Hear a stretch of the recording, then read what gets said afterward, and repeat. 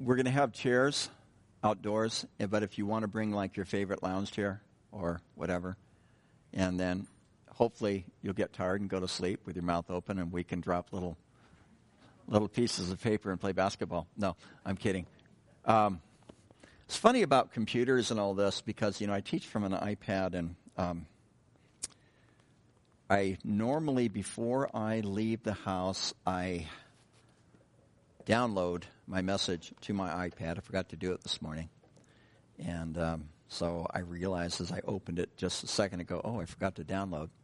So, there's an internet connection here, as most of you know, and so it's spinning.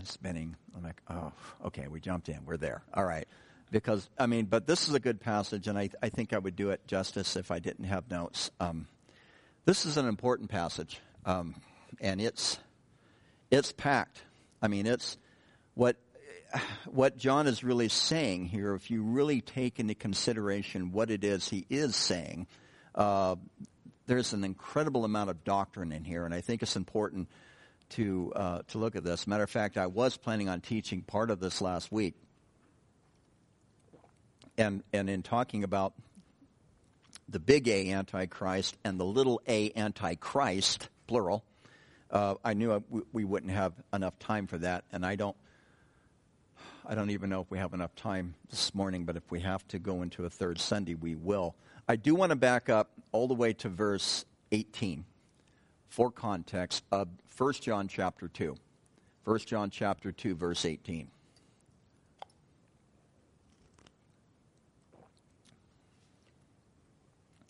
Because this is all connected.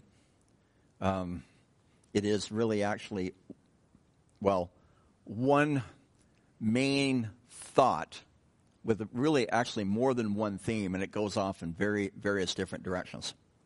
Verse 18 of 1 John chapter 2. Little children, it is the last hour. And as you have heard that the Antichrist is coming, even now Antichrist have come, by which we know that it is the last hour. They went out from us, but they were not of us. For if they had been of us, they would have continued with us. But they went out that they might be manifest that none of them were of us. But you have an anointing from the Holy One. This is where I'm going to pick up this morning. You have an anointing from the Holy One, and you know all things. And I have not written to you because you do not know the truth, but because you know it, and that no lie is of the truth. Who is a liar but he who denies that Jesus is the Christ? He is Antichrist. Notice this is lowercase a. Who denies the Father and the Son. Whoever denies the Son does not have the Father either. He who acknowledges, now that word acknowledge could also, and I think in some of your translation has the word confess, which is probably a better word. Don't ask me why they went with acknowledge, but this word also could be translated confess. He who confesses the Son has the Father also. Father, we ask that you would speak to our hearts this morning. Lord, we confess Jesus Christ as Lord, the Son of God, God the Son. And we pray, Lord, that you would just help us to grab a hold of this. Lord, I pray that even in this passage that you would help me focus on the things that you desire to speak to each of us this morning. So fill us with your Spirit to hear from you. Fill me with your Spirit that you might speak through me. We thank you for this wonderful passage. And we pray that your Spirit would engage with us as we engage with your written word. We ask these things in Jesus' name. And everyone said, amen. Well, there's so much here. It's almost like where do you start? But he talks about this idea of an anointing from the Holy One. And because you have an anointing, you know all things. And in verse 21, I have not written to you because you do not know the truth, but because you know it, and that no lie is of the truth. Who is a liar? Well, he doesn't pull punches here, does he? Who is a liar, but he who denies that Jesus is the Christ. We'll stop there. I think that's a good introduction because it's important to understand who is he writing this, who is John writing this letter to? Christians, probably in Ephesus, by the way. But he's writing this to Christians, and so it is essentially an in-house letter. That's why he says, I have written to you because you do. I have not written to you because you do not know the truth, but because you know it, and know lies of the truth. Now, I think that really sets the stage to what John is saying here, because he talks about this, who is a liar, but he who denies that Jesus is the Christ. Now, what does it mean by the Christ? You all know this. The Messiah, the Jewish Messiah, actually the Messiah of the world, but within the context also you could use a Jewish Messiah, but also the only Messiah. The context also could be the Messiah of the world. You know the truth. Well, what truth? Because in verses like this, you can isolate them. And this is the problem with verse-by-verse study, all right? I'm big on it, and it's what I prefer, but it's also can be a problem at times because we can get so wrapped up into looking at the tree that we forget the tree is sitting in a forest, and that the tree is influenced by the forest around it, okay? And so there's more of a wholeness that I think that we need to approach the Bible from times, rather than just trying to look at verses. And people do, cults do this, by the way. They if you've ever had them come knock at your door, what do? They want to play musical Bible verses. And they never really want to address the verse that they're trying to use to convince you that they are right and you were wrong. They never really want to use those verses in their context, or even in the fullness of the biblical record, because the best way that we interpret Scripture is through comparing it to other Scripture. The best way that we would interpret, and I've said this a few times to you already, the best way that we could interpret the letter of John is through the Gospel of John. We interpret this through the Gospel of John. And John never isolates his writing. Now, he may not go into a full treatise here of the person of Jesus Christ. Obviously, there wasn't enough time. But who is he writing to? Believers who have believed in Jesus Christ. And John actually says at the end of his gospel, John chapter 20, verse 31, I'll read it to you. It says, but these things are written, he's referring to the Gospel of John, these things are written that you may believe that Jesus is the Christ, the Son of God, and that believing you may have life in his name. Okay, John was there at Caesarea Philippi, Matthew chapter 16, when Jesus asked his disciples, who do the people say that I am? And of course the answers were, some people believe that you're John the Baptist, some people believe that you're the Messiah, some people believe that you're, different things. And then Jesus zeroes in and he asks his disciples, well, who do you believe that I am? Right around verse 19 of chapter 16 of the book of Matthew. And Peter steps up, one of his finest moments, and he says, thou art the Christ, the Son of the living God. And Jesus' response was, flesh and blood has not revealed this to you. Now, these guys have been traveling around with Jesus for a period of time now. And so they had gotten to know him. They were with him day in and day out. But what Jesus is saying is that being with me in the flesh was not a revelation to you, but my Father has revealed this to you. And so it was a spiritual revelation that Peter had. John, I believe, was a witness to. But John also recognized that Jesus is the Christ. And so the whole of the Gospel of John speaks actually to this verse here in verse 22 when it says, who is a liar? But he who denies. That word denies is in the present tense in the Greek, which means it is a continuing action. An action that is never completed. Someone who denies that Jesus is the Christ or that Jesus is the Messiah. Well, what does it mean for Jesus to be the Messiah? And that's That's the point that we need to zero in on as we look at this verse. Because someone could walk away after reading this and says, well, yeah, Jesus is the Messiah,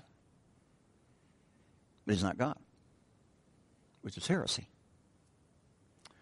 Or as this particular letter was written to address, it was a heresy by a guy named Cerinthius.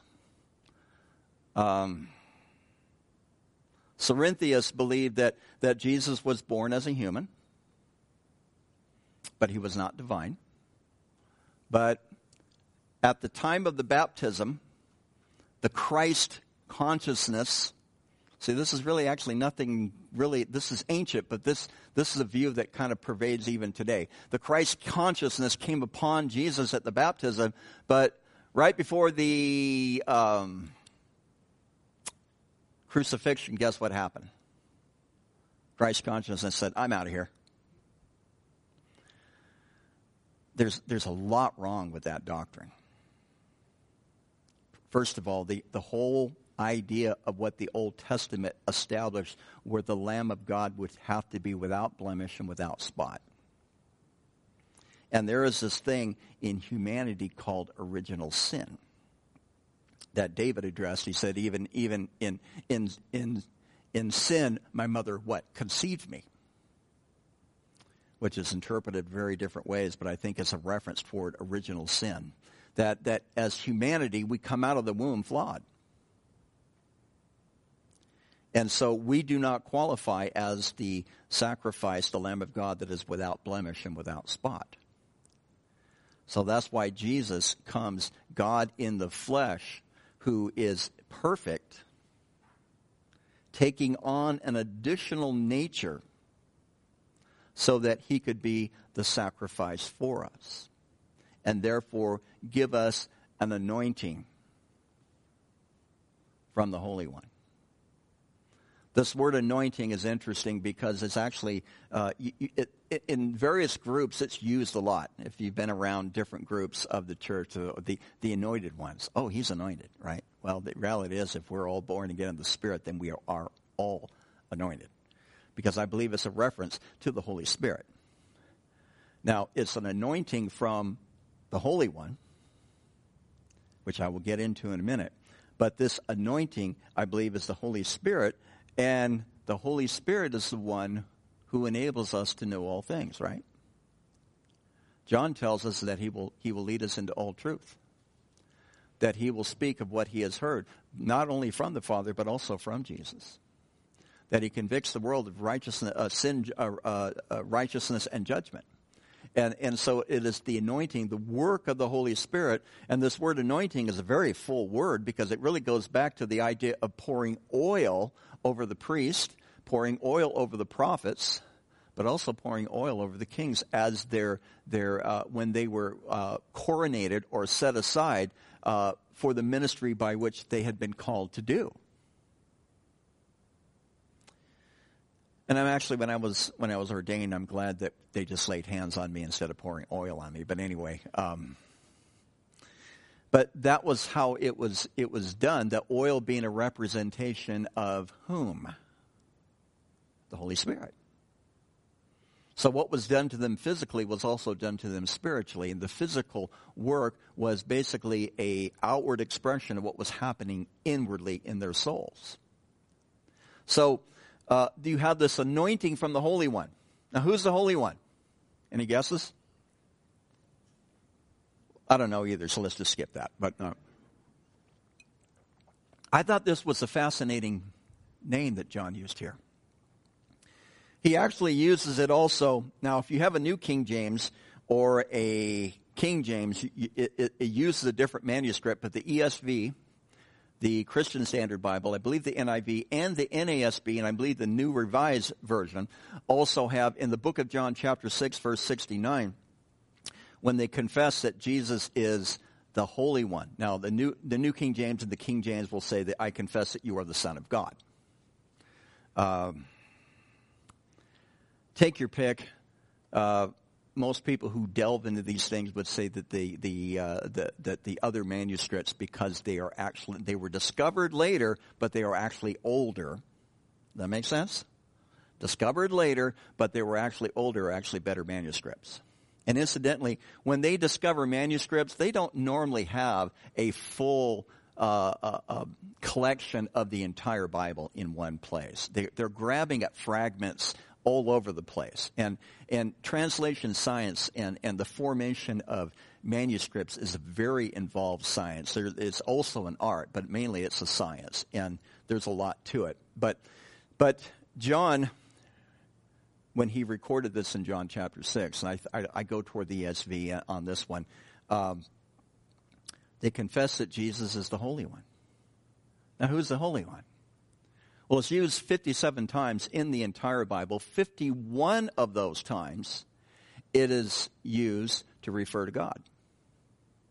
Actually, let me do the math here real fast. 45 of those times in the Old Testament, it refers to God. Sometimes you have the title, the Holy One of Israel. Sometimes you just have the title, the Holy One. But I went through and counted them. Okay, so it took me a bit, but I went through and I counted them. No, I used the program. I didn't turn the pages. All right. But anyway, I went through and counted them, and the phrase, the Holy One, refers to God 45 times in the Old Testament. 6 of those times, it is mentioned in, 6 additional times. So a total of 51. That's where I get the number 45 plus 6 is 51. 6 of those times it is used in the New Testament. And each of those times in the New Testament, who is it referred to? Jesus.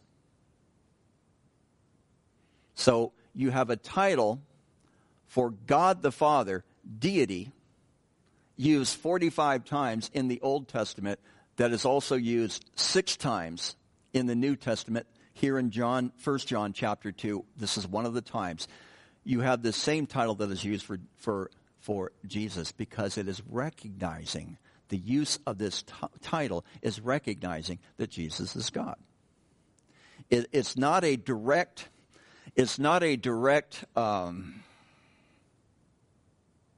declaration of his deity. But if you read carefully through the Gospels, Jesus never directly declared that he was the Messiah. Now, he was. Other people recognized him as the Messiah. What was his favorite title, by the way, for himself? Just kind of a side note. Thank you. The Son of Man is out of Daniel chapter 7, verses 13 and 14, where you have this figure that is obviously, and it's been interpreted by the Jews of even in the first century, there was an understanding that was a messianic figure that preexisted. Now, first century Judaism, they're still trying to put the pieces together, okay? They're because in the Jewish culture, it was basically all about following the laws. And you follow the 10 Commandments, and actually then the other over 600 commandments that were given in Torah. But what happened with the Jews is they smack dab into what? The Greek world. And they were Hellenized. They became Hellenist, many of them. They were introduced more to this idea of reasoning. And so not only did they want to follow the laws, but then they started thinking through reasoning, trying to understand a little bit more about who God was. And if you've read ancient, and this is where you get some of your Jewish mysticism from, if you've read some of your ancient Jewish texts, which maybe you want to, maybe you don't. But there's a lot of speculation. I think that's where you ended up with the saying, and I'm part Jewish so I can say this, but you end up with the saying that if you put 10 Jews in a room, you end up with 12 different opinions, right? Because there was a lot of speculation going on and a lot of thinking about, who are you? And what have you declared? I mean, we even saw this on Wednesday night. We looked in Isaiah chapter 63, where it's a reference to whom? The Holy Spirit. Here in the Old Testament. And so they were starting to piece together this idea that the Messiah, who would be the Son of God, was obviously someone who was pre-existing. They didn't have all the pieces put together. But they understood And there were bits and pieces that they understood that this idea of the Messiah was something more than just a mere human. That is why at the trial of Jesus in Matthew, I must have cut it on Matthew 23. No, it's not Matthew 23. Matthew 26. I'm trying to find it in my notes, but I'm already lost. But in Matthew 26, where the high priest says to Jesus, I adjure you by the living God, are you the Christ, the Messiah? And Jesus' response in Matthew was, you have said it, which is an affirmative response, because what happened? They said, well, what further do we need of witnesses? We have seen with him. Excuse me. I'm going to turn there. I'm going to find. I don't want to boss this up. This is an important point.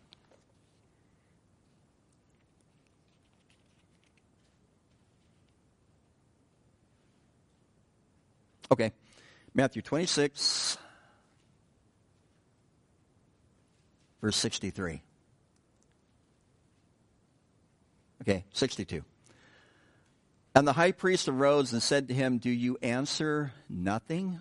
What is it these men testify against you? But Jesus kept silent.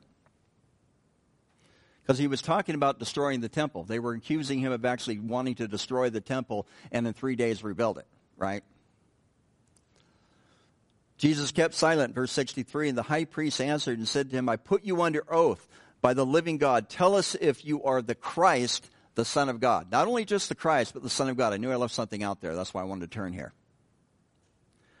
Tell us that you are the Christ, that you are the Son of God.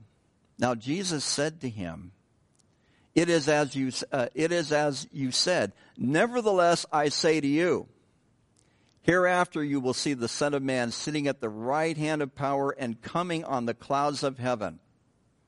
Okay, who is he referring to? He's referring back to that figure in Daniel chapter 7 that I just referred to. Read the entire chapter of Daniel 7. You'll catch the gist of this. Where they bring this one like the Son of Man, they bring him before the Ancient of Days, which is a reference to the Father, and he's actually seated. Jesus said, it doesn't say in Daniel, but Jesus says here that he will be seated at the right hand of the Father. What he's saying is he's equal with God. He's claiming divinity here. And the Jews understand this.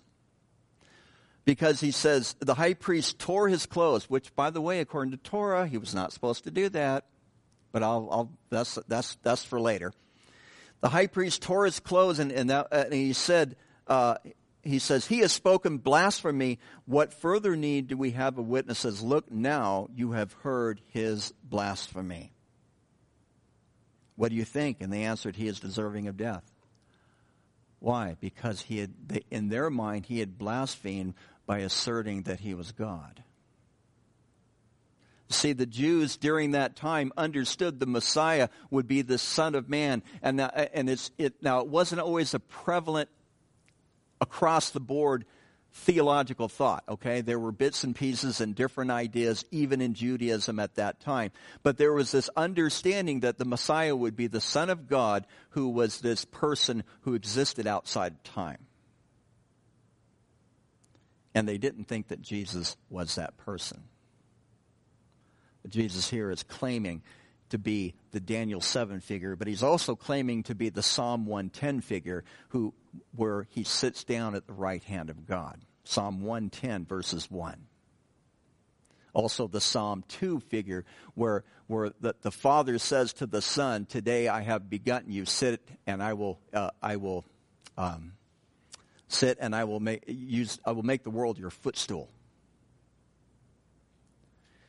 And so there were these passages again that refer to this idea of the Christ being an otherworldly figure. And again, and I haven't even delved into John yet. I got some time. Good.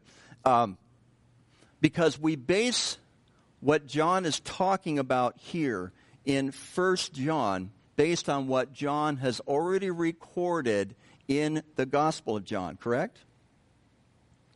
Now, I told you already the purpose of the Gospel of John was that in John 20, verse 31 again, these things are written that you may believe that Jesus is the Christ, the Son of God, and that believing you may have life in his name.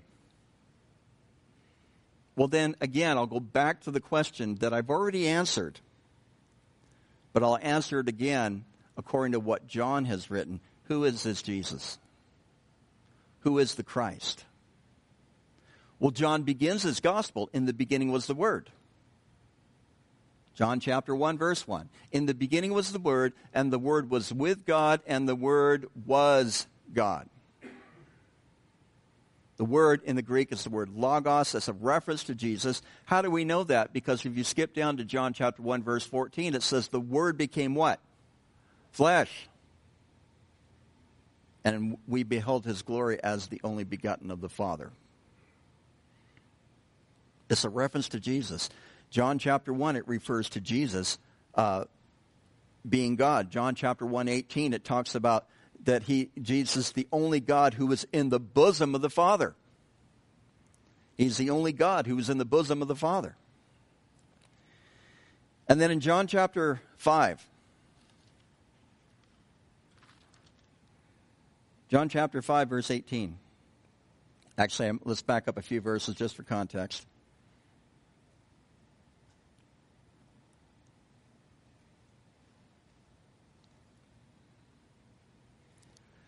John chapter 5, verse 16.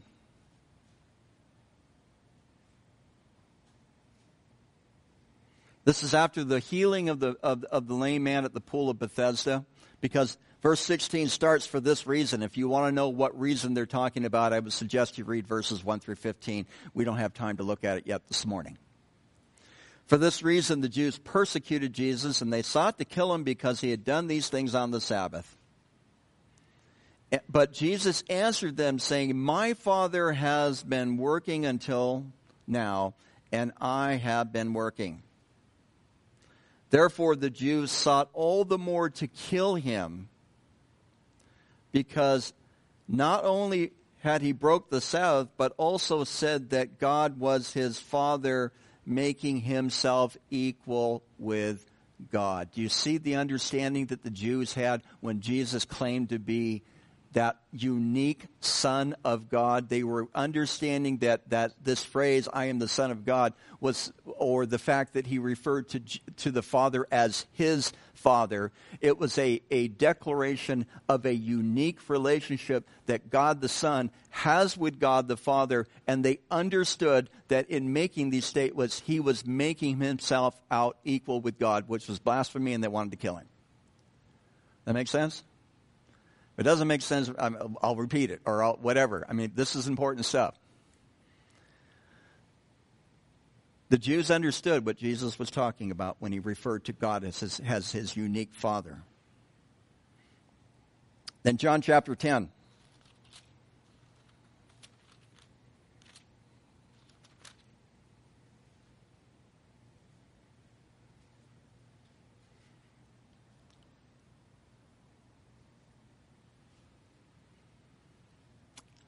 Right around verse 30.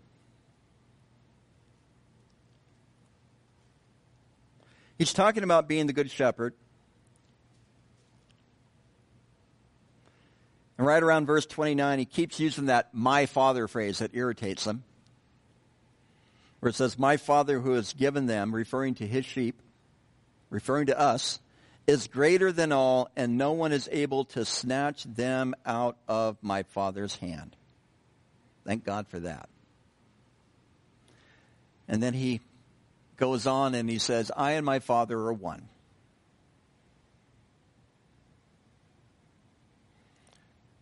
And the Jews received it, didn't they? It says that in verse 31, they took up stones again to stone him. Notice again. They took up stones again to stone him. And this time Jesus confronts them and he says to them, many good works I have shown you from my Father. For which of those works do you stone me? Why are you going to stone me? I've done some good works. Name the one that you're going to stone me for. Where am I guilty here? That's what he's asking. The Jews answered him, saying, for a good work we do not stone you, but for blasphemy, because you being a man make yourself God. See, the I am statement, I and my Father are one, actually. That I and my Father are one, that was himself being equal with God. He was declaring his divinity to them. They got it. They understood it. Again, that was ingrained in their writings. They were in a place where they were starting to process this idea of who the Messiah was. They understood it.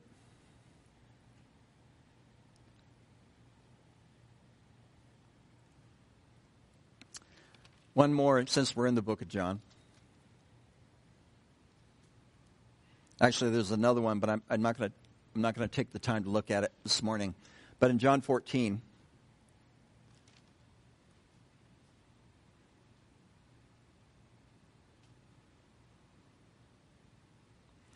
in verse 6, it says, Jesus said to him, I am the way, the truth, and the life. No one comes to the Father except through me. If you had known me, verse 7, you would have known my Father also, and from now on you know him and have seen him. And Philip said to him in verse 8, Lord, show us the Father, and it will be sufficient for us. You know, they called Doubting Thomas. I think sometimes I'm looking at this, I'm thinking we probably should have called Philip Confused Philip. But that's neither here nor there. Jesus says to them, how have I been with you so long, and yet you have not known me, Philip? He who has seen me has seen the Father, so how can you say, show us the Father? Do you not believe that I am in the Father and the Father in me? The words that I speak to you, I do not speak of my own authority, but the Father who dwells in me and does the works.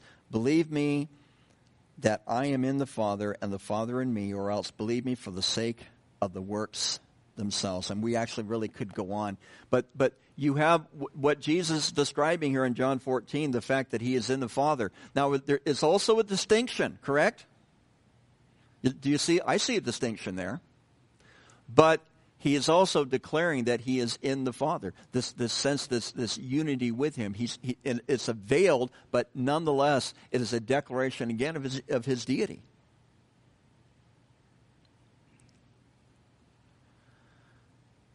So these are the things I believe is what John was referring to when he says, "Who is a liar but he who denies that Jesus is the Messiah?" Because to declare that Jesus is the Messiah, you have to have a little bit of an understanding of what that really means and about Jesus. You have to be able to grasp these things. And again, flesh and blood do not reveal them to us. But it is the anointing from the Holy One, another title of deity,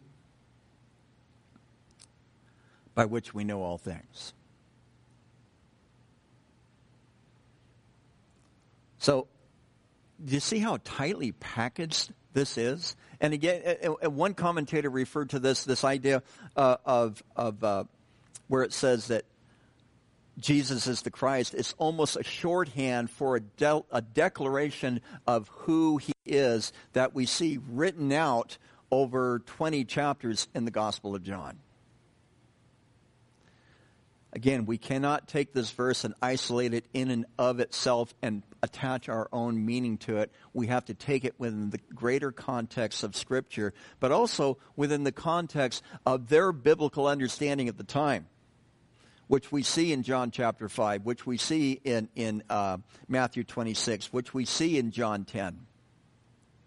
This understanding that they knew that Jesus was declaring himself as God.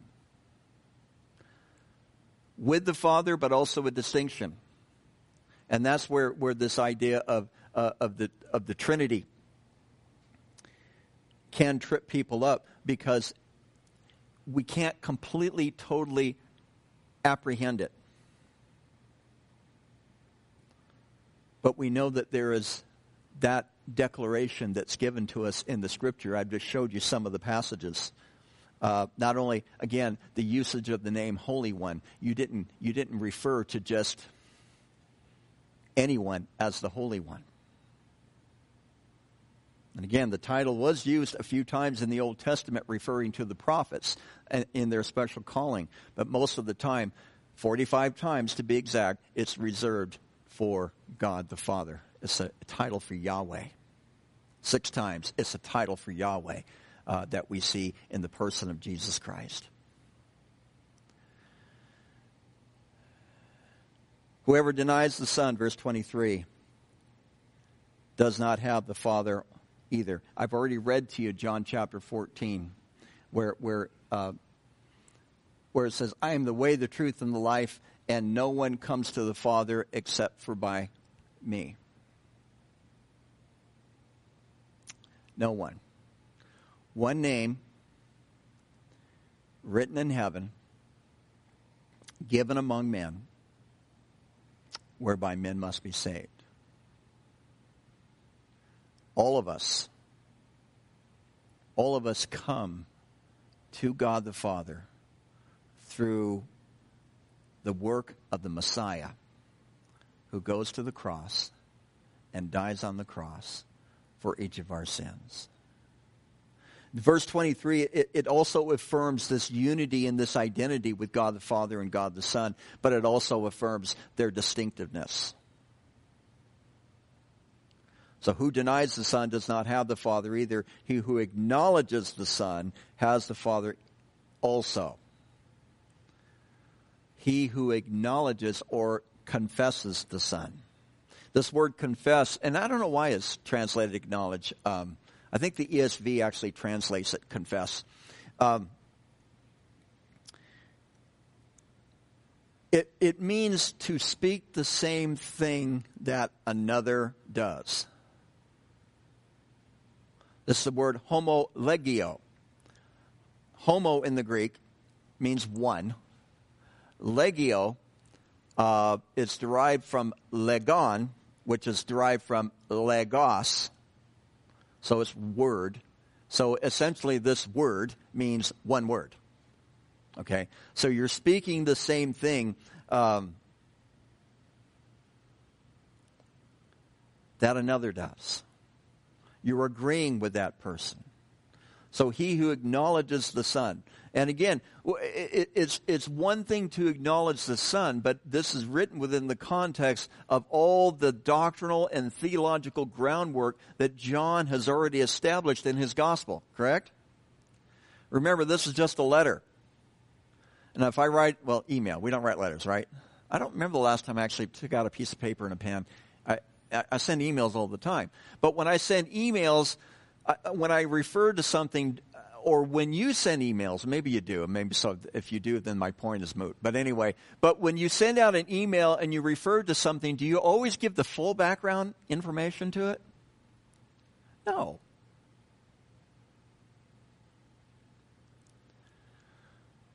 Remember, this is a little bit different type of genre that we're reading. It's a letter, whereas the Gospel of John is a gospel. It's more of a narrative type of writing. So therefore, because it is a narrative type of writing, it will be much broader, and it really becomes the source document by which we interpret the letter. Does that make sense? I think that makes sense. I hope it makes sense. Makes sense to me, anyway. I think it makes sense to you.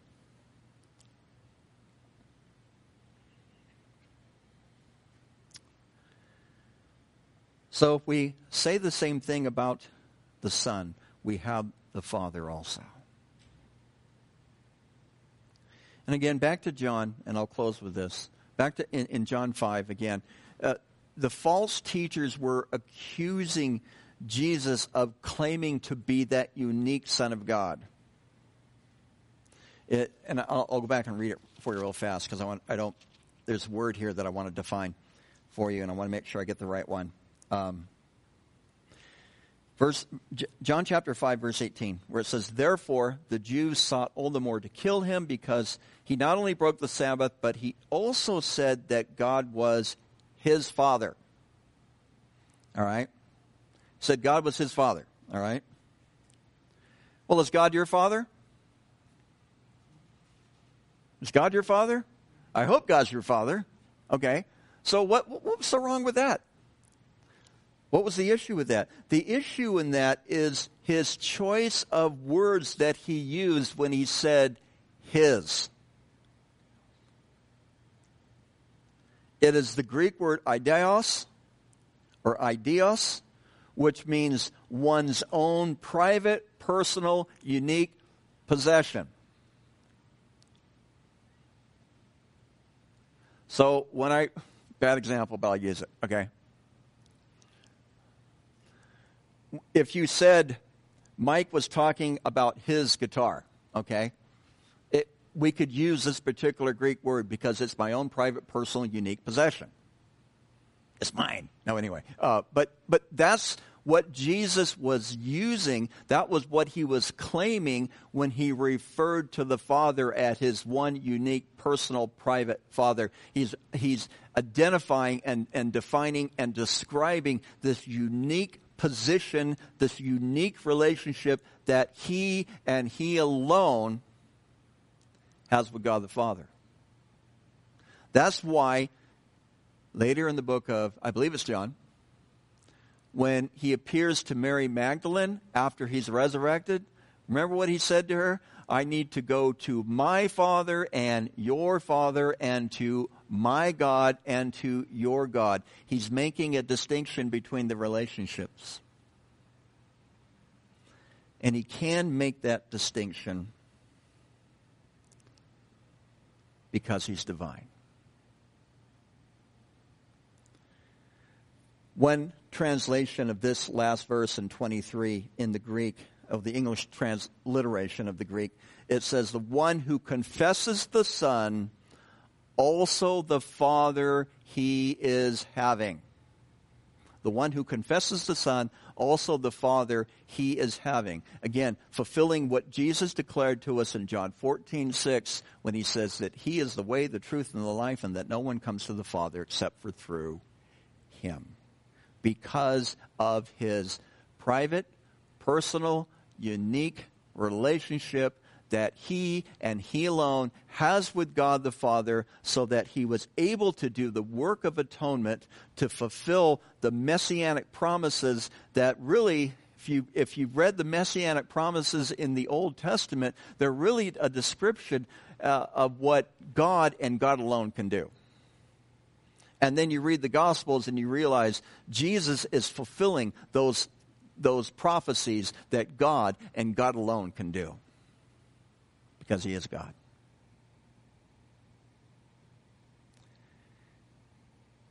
Whoever denies the Son does not have the Father.